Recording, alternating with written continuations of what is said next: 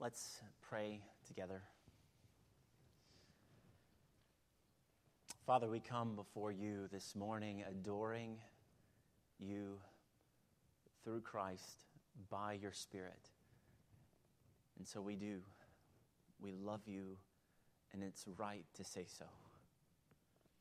You are the love of loves for us in our hearts, that there is nothing that is to rise above you in our affections, in our desires, in our aims, in anything.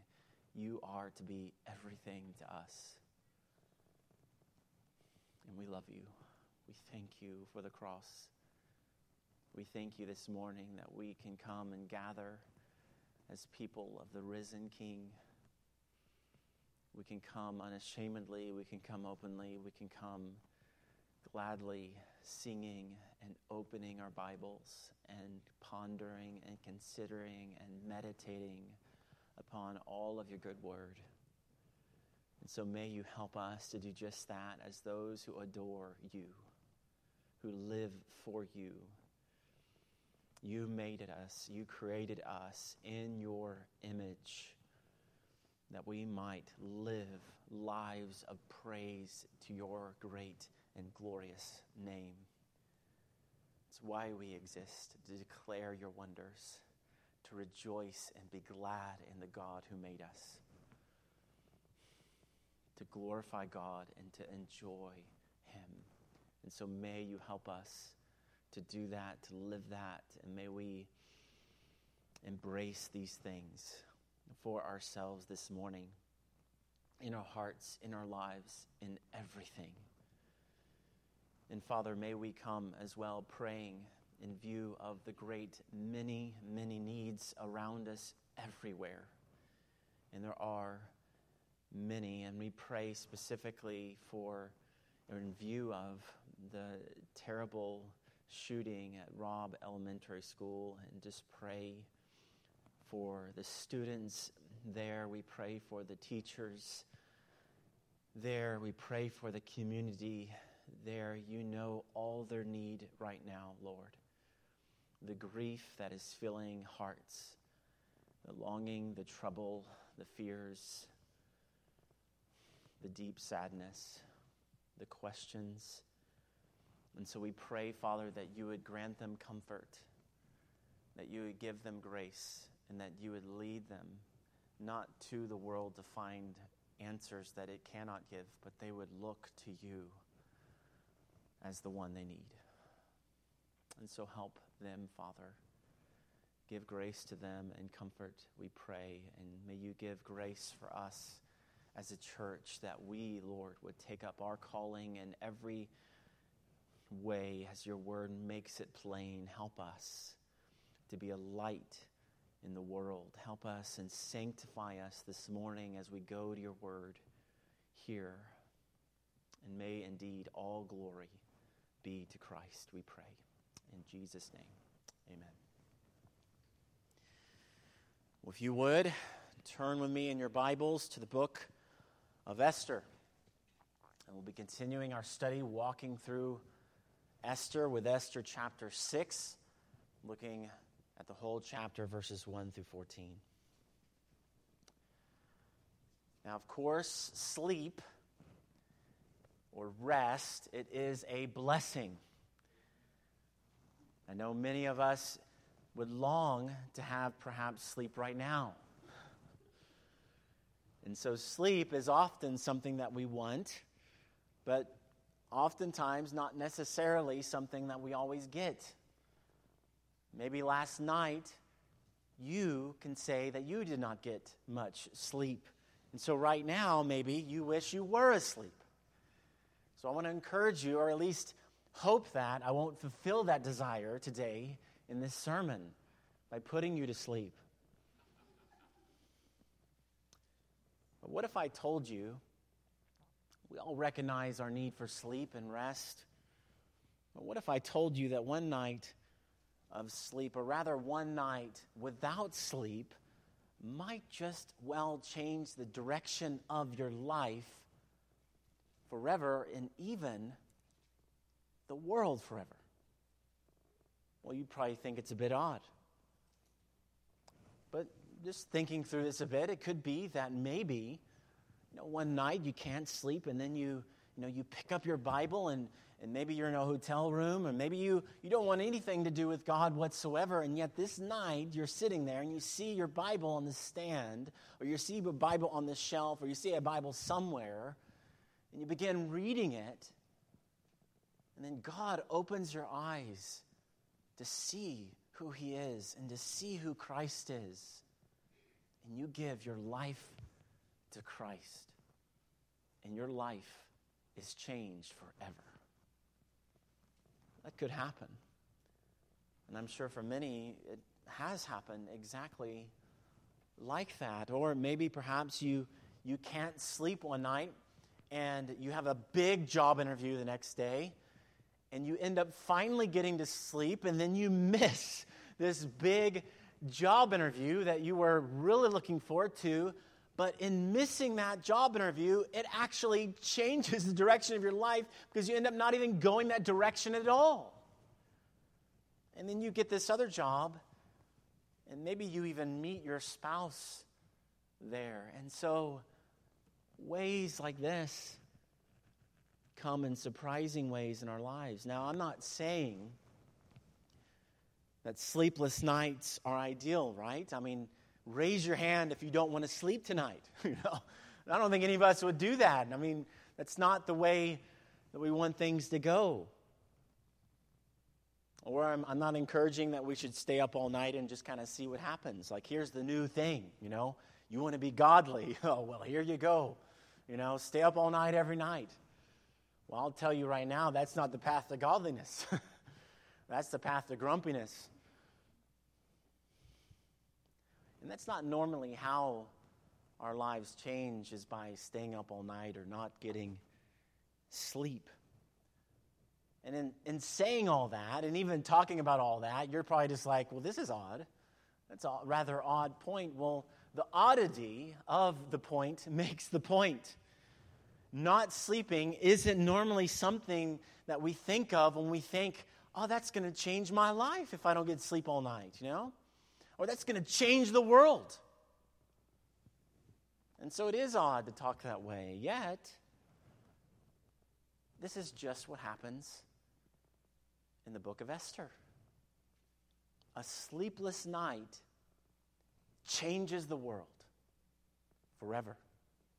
Even up to this very moment, it is bearing ramifications for us.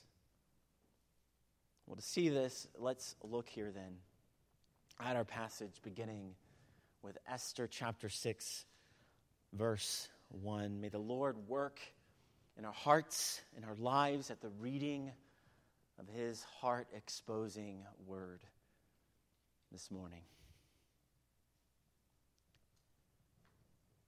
On that night, the king could not sleep, and he gave orders to bring the book of memorable deeds, the chronicles, and they were read before the king.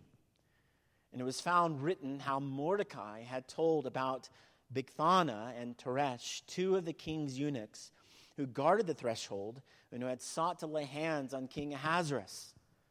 And the king said, "What honor or distinction has been bestowed on Mordecai for this?"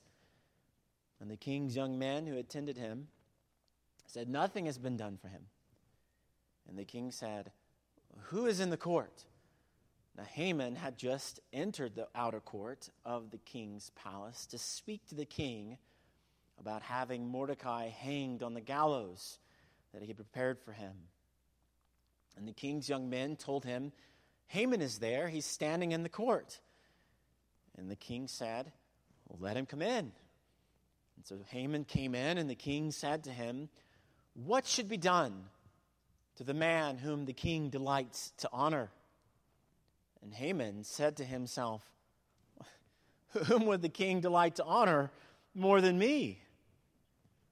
And Haman said to the king, "For the man whom the king delights to honor, let royal robes be brought, which the king has worn, and the horse that the king has ridden, and on whose head a royal crown is set, and let the robes and the horse be handed over to the one of the king's most noble officials, and let them dress the man whom the king delights to honor, and let them lead him on the horse through the square of that city, proclaiming before him, thus shall it be done to the man whom the king delights to honor. And then the king said to Haman, hurry, take the robes and the horse, as you have said, and do so to Mordecai the Jew, who sits at the king's gate. Leave out nothing that you have mentioned.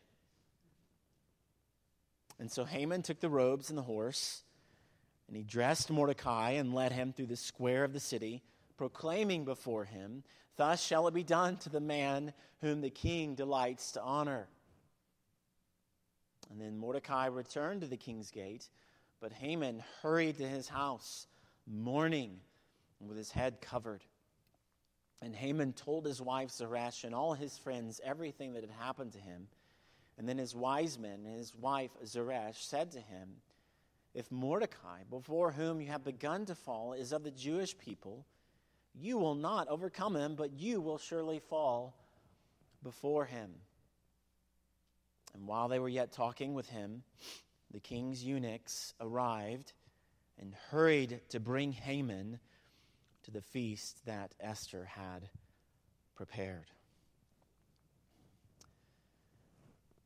Now, up to this point in Esther, what we have seen so far has been somewhat of a mixture within this story of really mostly bad news with some glimpses of light or some glimpses of good news that kind of peek through.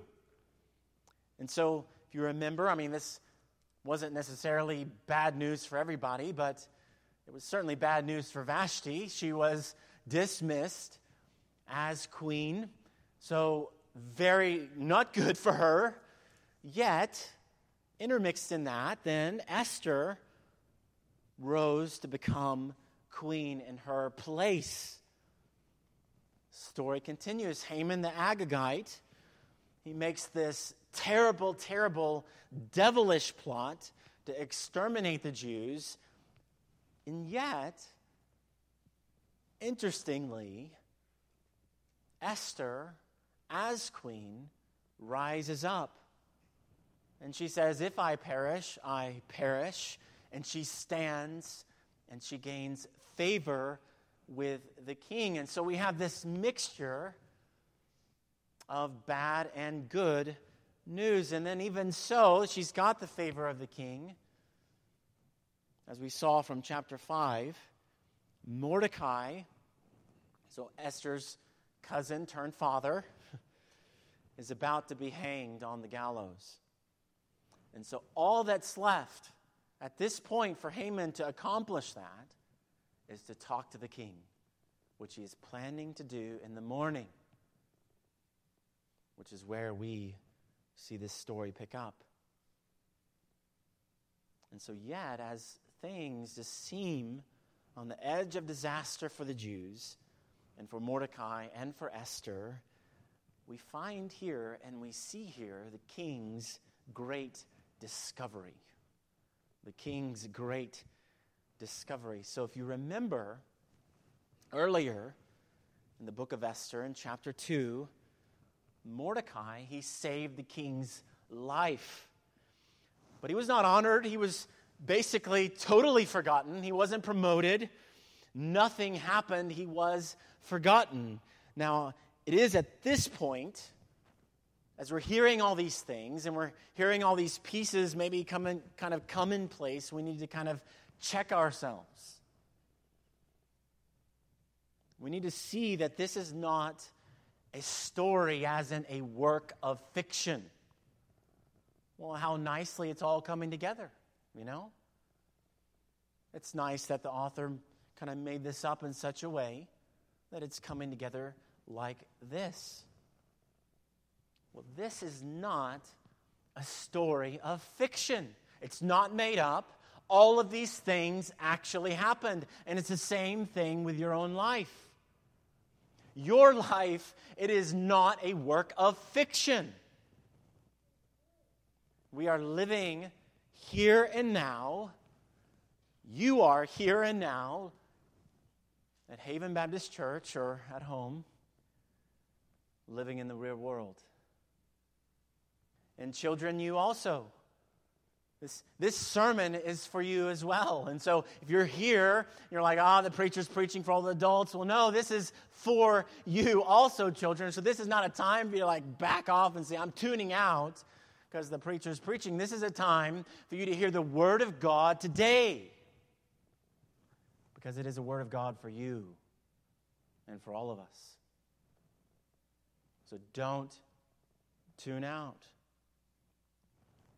In that world, the one you're in, this one, we see the very real hand of God. Not in a made-up world, but in this world, the one you're living in, adults, children, this world, we're seeing the hand of God. And so abounding and overflowing and bursting from these verses is the unmistakable hand of divine providence. What we see here is we see God mysteriously and actively governing all things by His hand. And that has not stopped even to this moment today in 2022. And so we see this in several ways here in Esther chapter 6. And so there are 4 evidences of divine providence in verses 1 through 5 here. Beginning with where we began. And where do we begin? In this chapter and even in this sermon. No sleep, right? Well, the king could not sleep. And so this is where all of this begins. So every other evidence, the other 3, they flow from this one. I mean, how strange, right? Now, we don't really know why. The king Ahasuerus, he couldn't sleep. We're not told that here, but it could be, which would be another irony and another kind of evidence of providence, but we can't say that for certain. But it could be that the king was staying awake because of all the racket, right? Of what? The gallows being built overnight for Mordecai. Haman had wanted it done, and he wanted it done quickly the night before, and so they got to it, building this 75-foot tall gallows. So that well could be the case. Yet his not sleeping would come at just the right time. Not a coincidence, not an accident, not chance. This is saying with bright lights, the hand of God, divine providence. God is at work. So that's evidence 1. Second evidence is the king asks for the book of memorable deeds. Now, if you've been paying attention in the book of Esther, this should set off some alerts in your mind, right? Or is it doing that for you right now? I mean, like little things like, wait a minute, I think I heard something about this book maybe earlier in the book of Esther. I don't know if you're a movie watcher like I am. I like movies because I like stories. And so in movies, or shows, what often happens in movies, and you'll know this when I tell you what it is, what they'll do is they'll kind of linger on something for a second, right? Or they'll zoom in on something. So it could be anything. It could be like car keys. It could be a knife. It could be a note. And whatever it is, you notice it because it's going to matter later. Like, They're zooming in on those car keys. So, and that bad guy, he's going into the kitchen where the car keys were that they zoomed on in later. That's not going to be good for this other person, right? And they do that on purpose because it's going to matter later. Well, we had something like that earlier in the book of Esther. So back in chapter 2, after we read of Mordecai's foiling of the plot to assassinate the king, it said there in Esther chapter 2, verse 23, and it was recorded in the book of the Chronicles in the presence of the king. Zooming in. Take notice, because it's going to matter now. And so now, the king who cannot sleep, not coincidentally, he asks for that book. And so this book of memorable deeds, it was akin to like the king's honor roll.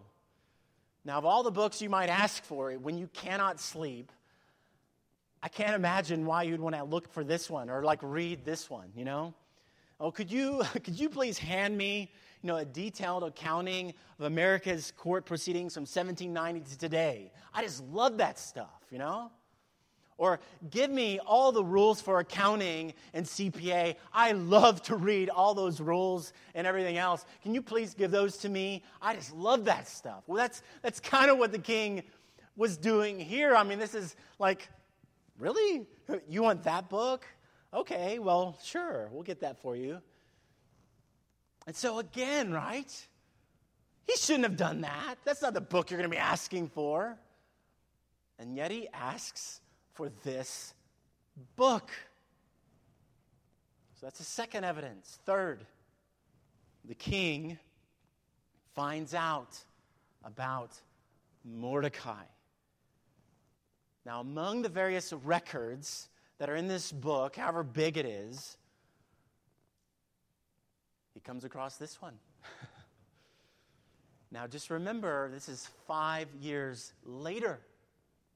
So how did he get to that point, why don't you read back 5 years before? Let's start there, or maybe 6, 7 years, and let's start reading from there on. And so you see what's going on here, right? I mean, it's just totally right out in the open. We see the infinite wisdom of God's great and mysterious workings of providence, one after another. And then the fourth one, Haman was waiting. Haman was waiting. So after hearing all of this, hearing what Mordecai had done, reading the book, and everything else, the king needs counsel, as he really always kind of needs counsel, as we've seen from the book of Esther, and it's always generally been bad counsel. And so really he can't do much on his own, it seems like. And so he asks, okay, who is in the court? Like who's out there? I need some counsel on these things. And guess who's there? Right? Not coincidence. There is Haman waiting to be heard. And maybe it was that he was up all night as well. He could have been making a plan, kind of outlining how he would approach the king in order to, lay this request before the king for Mordecai to be hanged, wanting to just say it just right and get all the words right and everything else. Or maybe he was certainly anxious about bringing this request before the king as quickly as he could, because he hates Mordecai and he wants him dead as fast as possible, and he doesn't want to have to deal with a line. He'd have to wait in line too for the king, and so he's there early, like, I'm here. When's the king going to say something? And so he's there on the ready. And so in all this, we see that God is working not, though, to bring about the king's plans, not to bring about Haman's plans, but to bring about his own plans for his glory. And so all of this, beginning with a sleepless night, which is magnifying the greatness of the power and the wisdom and the knowledge of God. He's not using a parting of the seas to do this. He is not doing some amazing miracle. We don't see any miracles specifically in the book of Esther to say, you see what God can do all by his powerful, wise hand, which is what he's doing here with something as insignificant as a sleepless night. So it would be right at this point in hearing all of these things, if you haven't already done this in your life, that you would need to recognize, and you and I need to recognize that there is much that you don't know. There is much that you don't know. All of this magnifies our finitude. How amazingly limited our vision is, isn't it? I mean, we really don't see all that much. I mean, from your perspective, can you tell me right now what's going on in Australia? Like now? Can you tell me without looking at your phone? Even your phone won't know, you know? Tell me about Africa. Let's get closer. Canada, can you do that? What about in the other room? Can you tell me that? Well, no, right? I mean, our perspective is very, very limited. We only see it from our angle, but God, he sees everything from every single angle you can possibly see it, even possible angles, which is crazy to think about. He knows everything, even possibilities. And so he misses nothing, nor does he miss your heart or my heart. He knows it all, as Hebrews 4:13 appropriately challenges all of us and calls us to remember that no creature is hidden from his sight, but all are naked and exposed to the eyes of him to whom we must give account.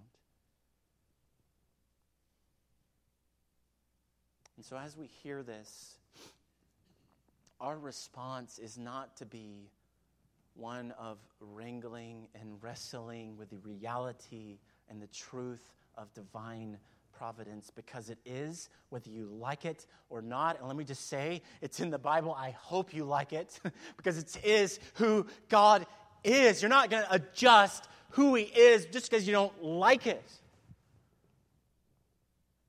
As it says in Proverbs, as we saw a few weeks ago, the king's heart is in the Lord's hands, and he directs it wherever he wills. But instead of that, instead of wrestling and wrangling with it, you and I, we need to believe it. And let it be something that maybe it hasn't been before, but to be a bulwark, a refuge, a pillar for your soul. Because our faith, our belief should directly impact our life, our thinking, our practice. As we look out over a sleepless night even, as we look out over this or that trial, over these challenges of life in the world and America and everything else, we don't look out and say, well, it's all just chaos, all just chance. We look out and we say, I believe in a God who is sovereign, and he is working all of these things out. I don't know how it's all going to fit together in the end, except for Revelation and all those passages that talk about eschatology, last things. But I'm going to believe it. I'm going to trust him and lean on him. So as you face this world, as you face sleepless nights, even in the direst of circumstances, trust him. Trust God. Even in the darkest of days, the most ferocious of storms may come upon you and your life, your family, this community, this church. Your heart may get to a place where it is downcast upon downcast. You can't see the light. Well, what is to be our response in that? We are to trust him even so. We are to look up, and there we will see light, even if our hearts remain sad, grieving, lamenting, and broken. Look up, because your deliverer, he is not far off, but he is near. You and I, you don't know what the Lord has planned in your life and with all these things that are going on. And that's why grumbling and slander and things like that, or grumbling and complaining, that goes against this. That's why you see in Exodus and God coming down on the people of Israel so hard. You're not complaining against the air, you're complaining against me. Because God is in control. You don't know what the Lord has planned for what's going on in your life right now. But he is at work. And you are to trust him. Brother, sister, trust him. You know, when I think back about my own life even, you know, many of you know my testimony of how I came to faith in Christ. But, you know, just hearing all that, you would think, and I think hearing all the oddities of my testimony even, maybe even of your testimony, you could say the same thing. You're just like, what? I mean, surely not. I mean, all that stuff happened and you ended up becoming a believer in Christ. I mean, I'm not going to go into my full testimony here this morning, but just listen. I mean, God, he used vampire books, bodybuilding. Is that strange? A back injury, working only on weekends, and maybe not so strange, the prayers of my mom and even the prayers of my future wife, who I had never met in my life, who was praying for her future husband to come and look to the Lord. Well, God used all those things to bring me to himself. You wouldn't say, oh yeah, that's the new evangelism strategy. You know, vampire books.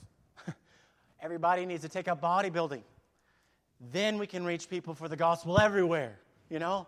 I mean, that's not the case. I'm like, these aren't things that I did. These are all things that he did. And I would imagine for many of you, you could say the same thing. You see the hand of God in your life. And so as we see these evidence of providence, we see the reality of providence. May your faith be strengthened in the Lord this morning, whatever it is you're going through. You can trust him.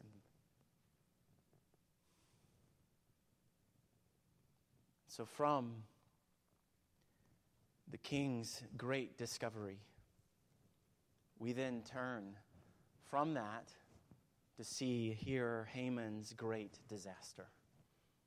Haman's great disaster. Now, as far as Haman knew, up to this moment, everything is going good, you know? I mean, everything's going according to plan. I mean, the plot to exterminate the Jews is right on track.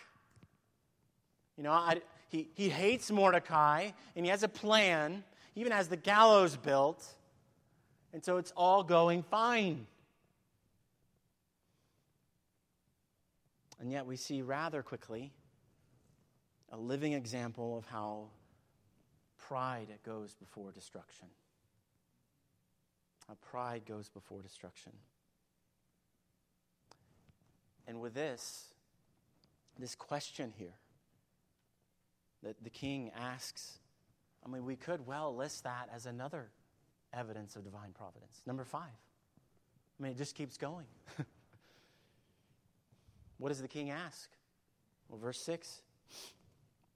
What should be done to the man whom the king delights to honor? A neutral question. I mean, the king, he does not identify who he's talking about. He doesn't say Haman. He doesn't say Mordecai. He doesn't say anyone in particular. It's just a neutral question. Now, if he had said Mordecai, oh, wow. I mean, that would change things quite a bit, wouldn't it? I mean, Haman's response would be different. Oh, you want to honor him? Well, I'll tell you how you can honor him. You know, I mean, it would be entirely different. Yet, as Haman has made very clear, he is foremost in his own affections. And so naturally, he doesn't think of anybody else.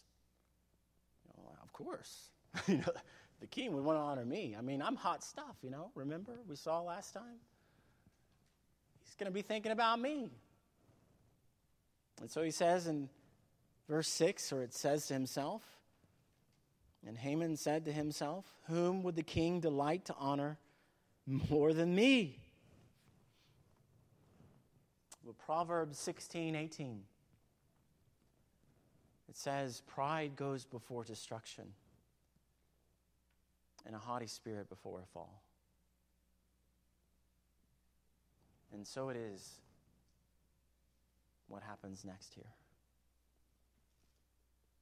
As Haman would, he recommends the loftiest of honors because he thinks that all of that stuff he's saying, it's going to be all showered upon him. He's like, yes, I'm going to be honored. And so his counsel, it comes with a mountain of hubris. He wants everyone to treat him like the king. I mean, do you see that's what he's doing here? I mean, that's why he recommends the taking of the royal robes, the taking of the king's horse, and a royal crown being placed upon the person the king desires to honor. He is putting himself as close to the king in kingly honor as he possibly can, because he already thinks that highly of himself. And he wants a public display where everybody will do that and shower him with praise. But as we know, it's not to be, at least not for Haman. And so here we see a great reversal. Mordecai is honored, and Haman is undone. And so the king likes Haman's ideas. If you didn't think there was humor in the book of Esther, well, we're seeing it right now. Biblical Hebraic humor. And so the king, he tells Haman, I like it. I like your counsel. All right, well, go and do everything you just said. Don't leave anything out of that. Go and honor Mordecai. Yeah. And Haman's here like waiting like, oh, he's going to say my name. He's going to say my name. And then he's like, huh? What? Mordecai?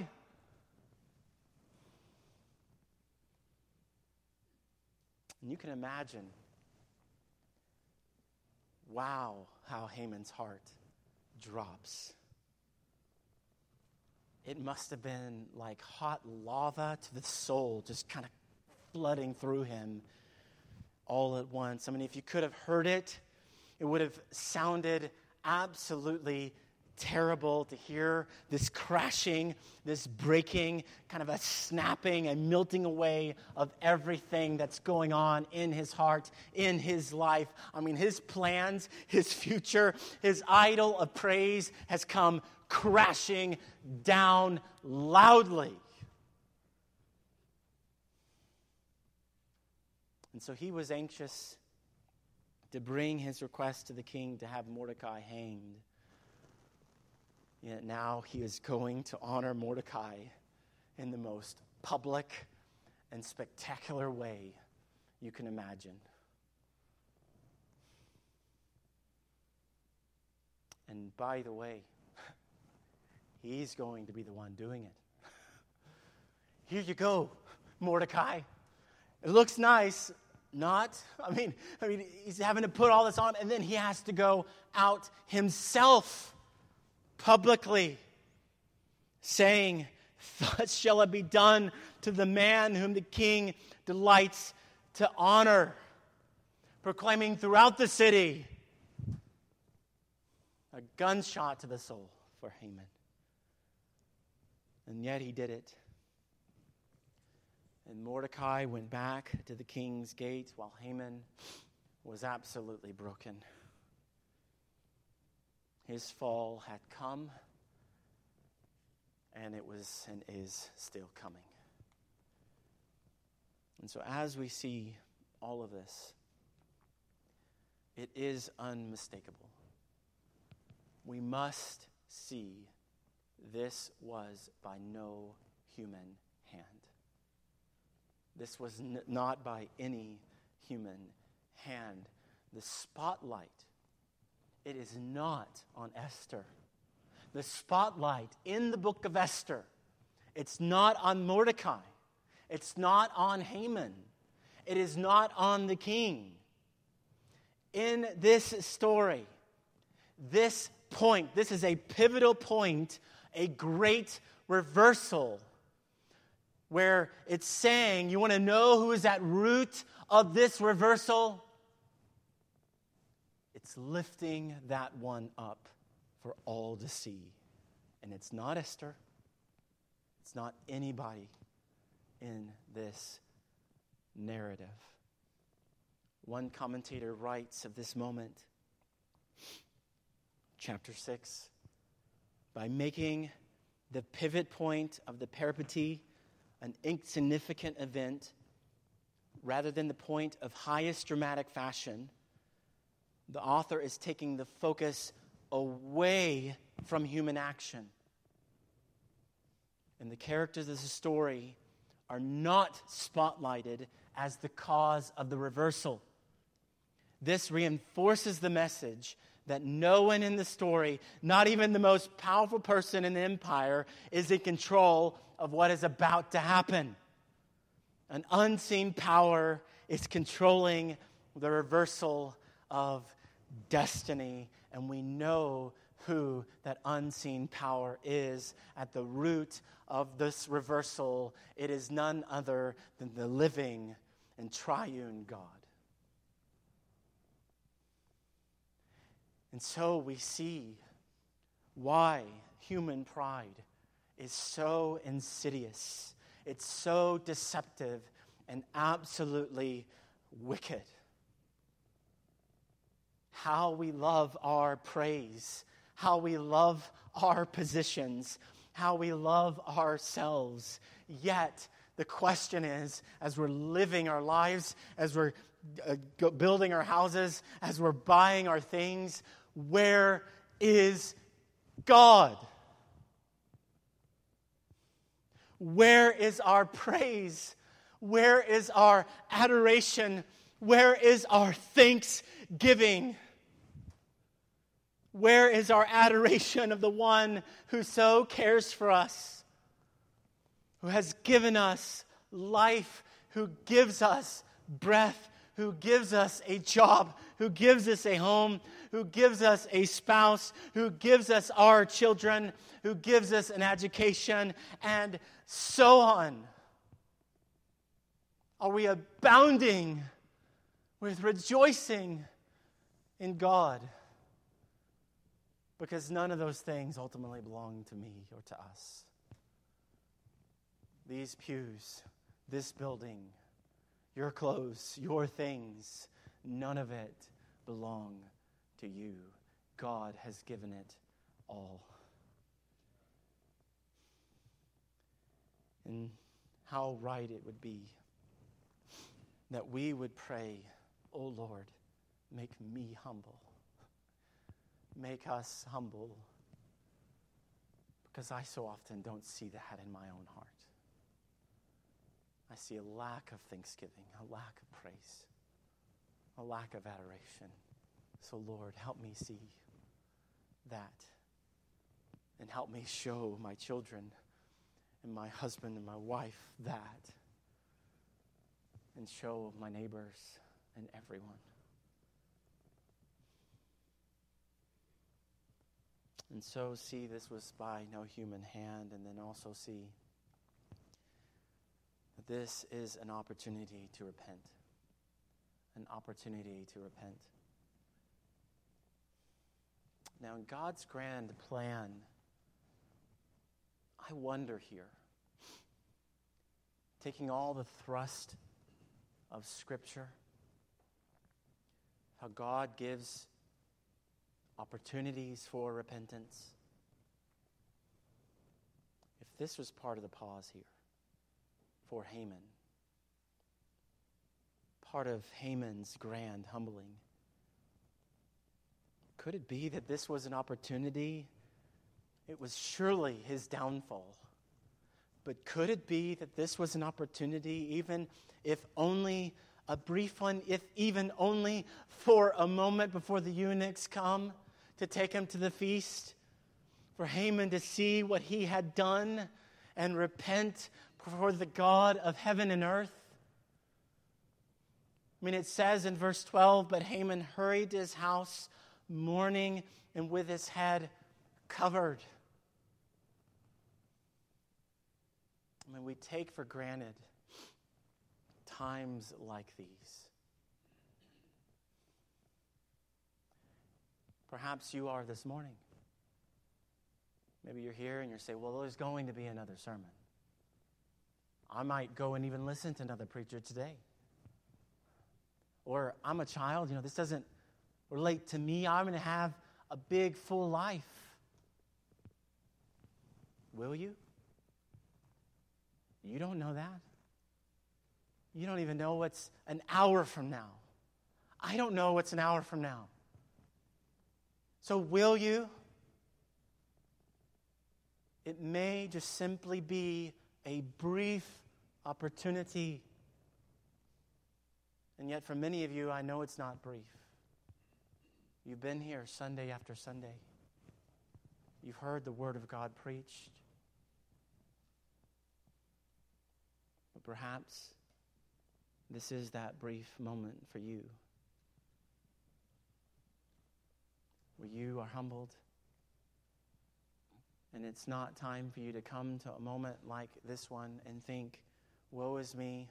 Everyone else is against me. No one's listening to me. No one's honoring me. No one's thanking me for what I've done. No one's thinking of me. Well, friend, that may very well be your moment, and not for Haman's response of continuing down the road of pride and rebellion against God, but instead for prayer, for crying out, not to foolish counselors, but to the God of heaven and earth, the one who loves you and who sent his Son for you. This is the day of salvation.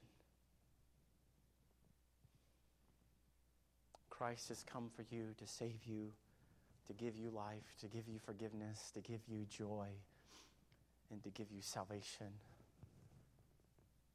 And so will you trust in him this morning? Not in some hypothetical, I'll do it later sort of way, but will you put your faith in Christ now? Because he is true. He is true. And you can trust him and believe him right now. And then see also, from all this, you're called to please him. You're called to please him. There is a sword of honor that you can have right now in this world. You might sell everything to get it. You might even sell your family. You might sell your time. You might sell your life But you can have it if you want it that bad. You can bow to the world. You can bow to its lofty mansions. You can bow to its movements and to its ideas and its trends and its philosophies. But know this, and know it well, that you are aiming the wrong direction. That was where Haman was aiming. And he is an illustration of what it will look like for everyone who does not repent and believe the gospel of Jesus Christ. If you want to aim your life at something worthwhile, aim it at pleasing God, at living for God through Christ by His Spirit who is in you, if you know Him this morning. Now, that may not mean honor or riches or being noticed or noteworthy. But I say to that, and I hope you say to that as well, so be it. My life is His. You get all the glory, God. And if that means I go in the mission field and no one ever knows my name, praise your name that I gave my life in service to Christ.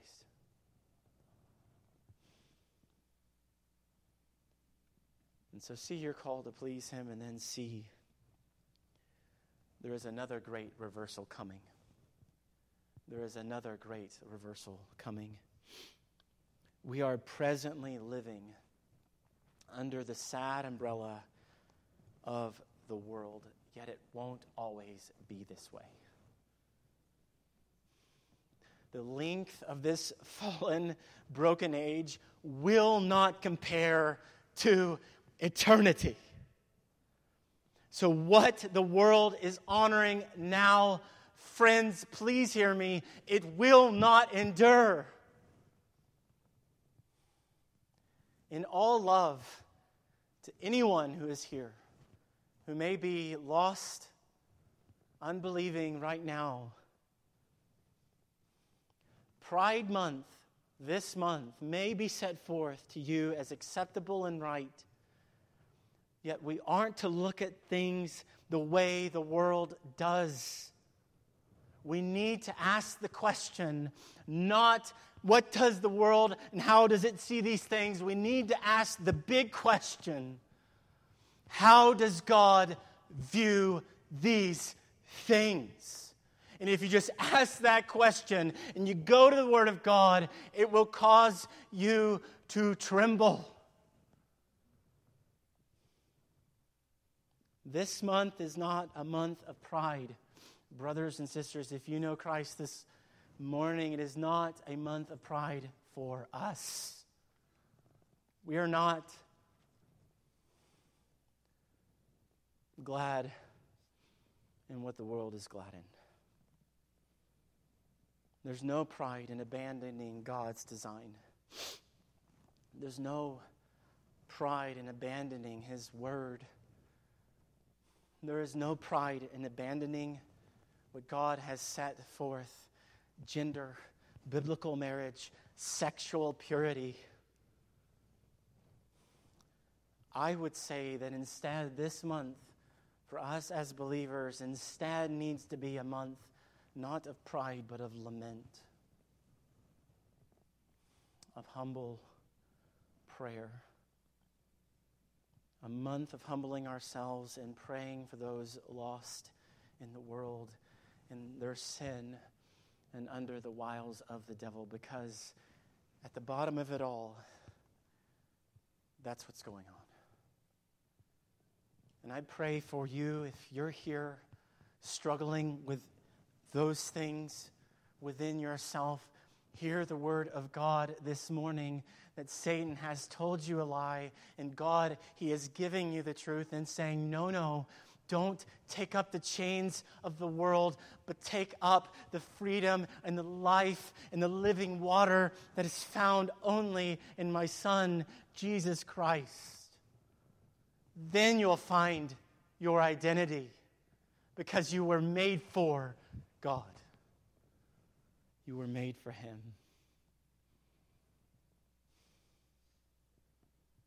And so there will be a great reversal, and so the high now will be brought low then, and the low now will be brought high then. There will be a book of memorable deeds then also.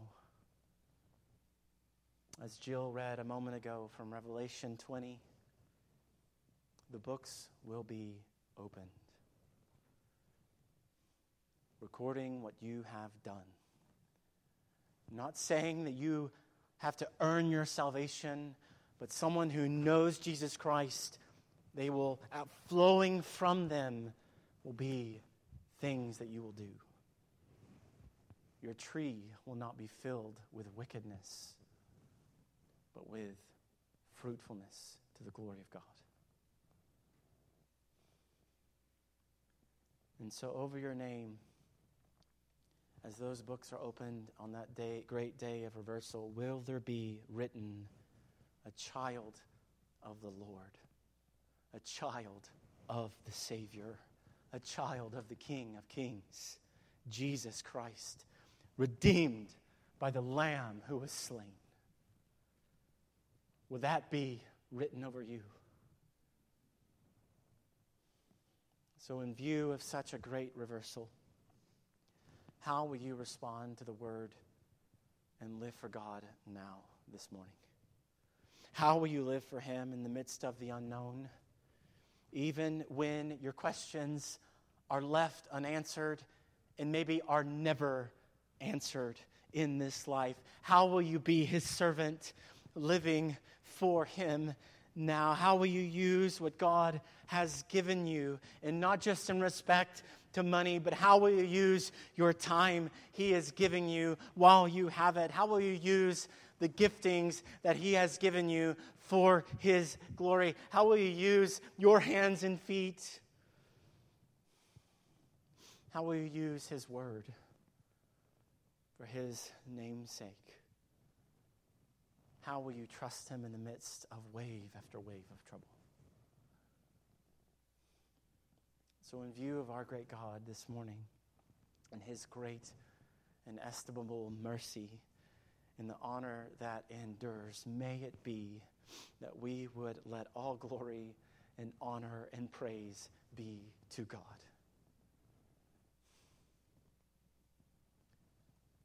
A sleeping night can change the world, or a sleepless night can change the world. It did, as we've seen this morning. But friend, you don't need a sleepless night to know God. You don't need a sleepless night to live for what matters and to hear God's word. And so hear Him now, this morning. Hear Him today. Let's pray. Father, we thank You. Help us, Lord. May we respond.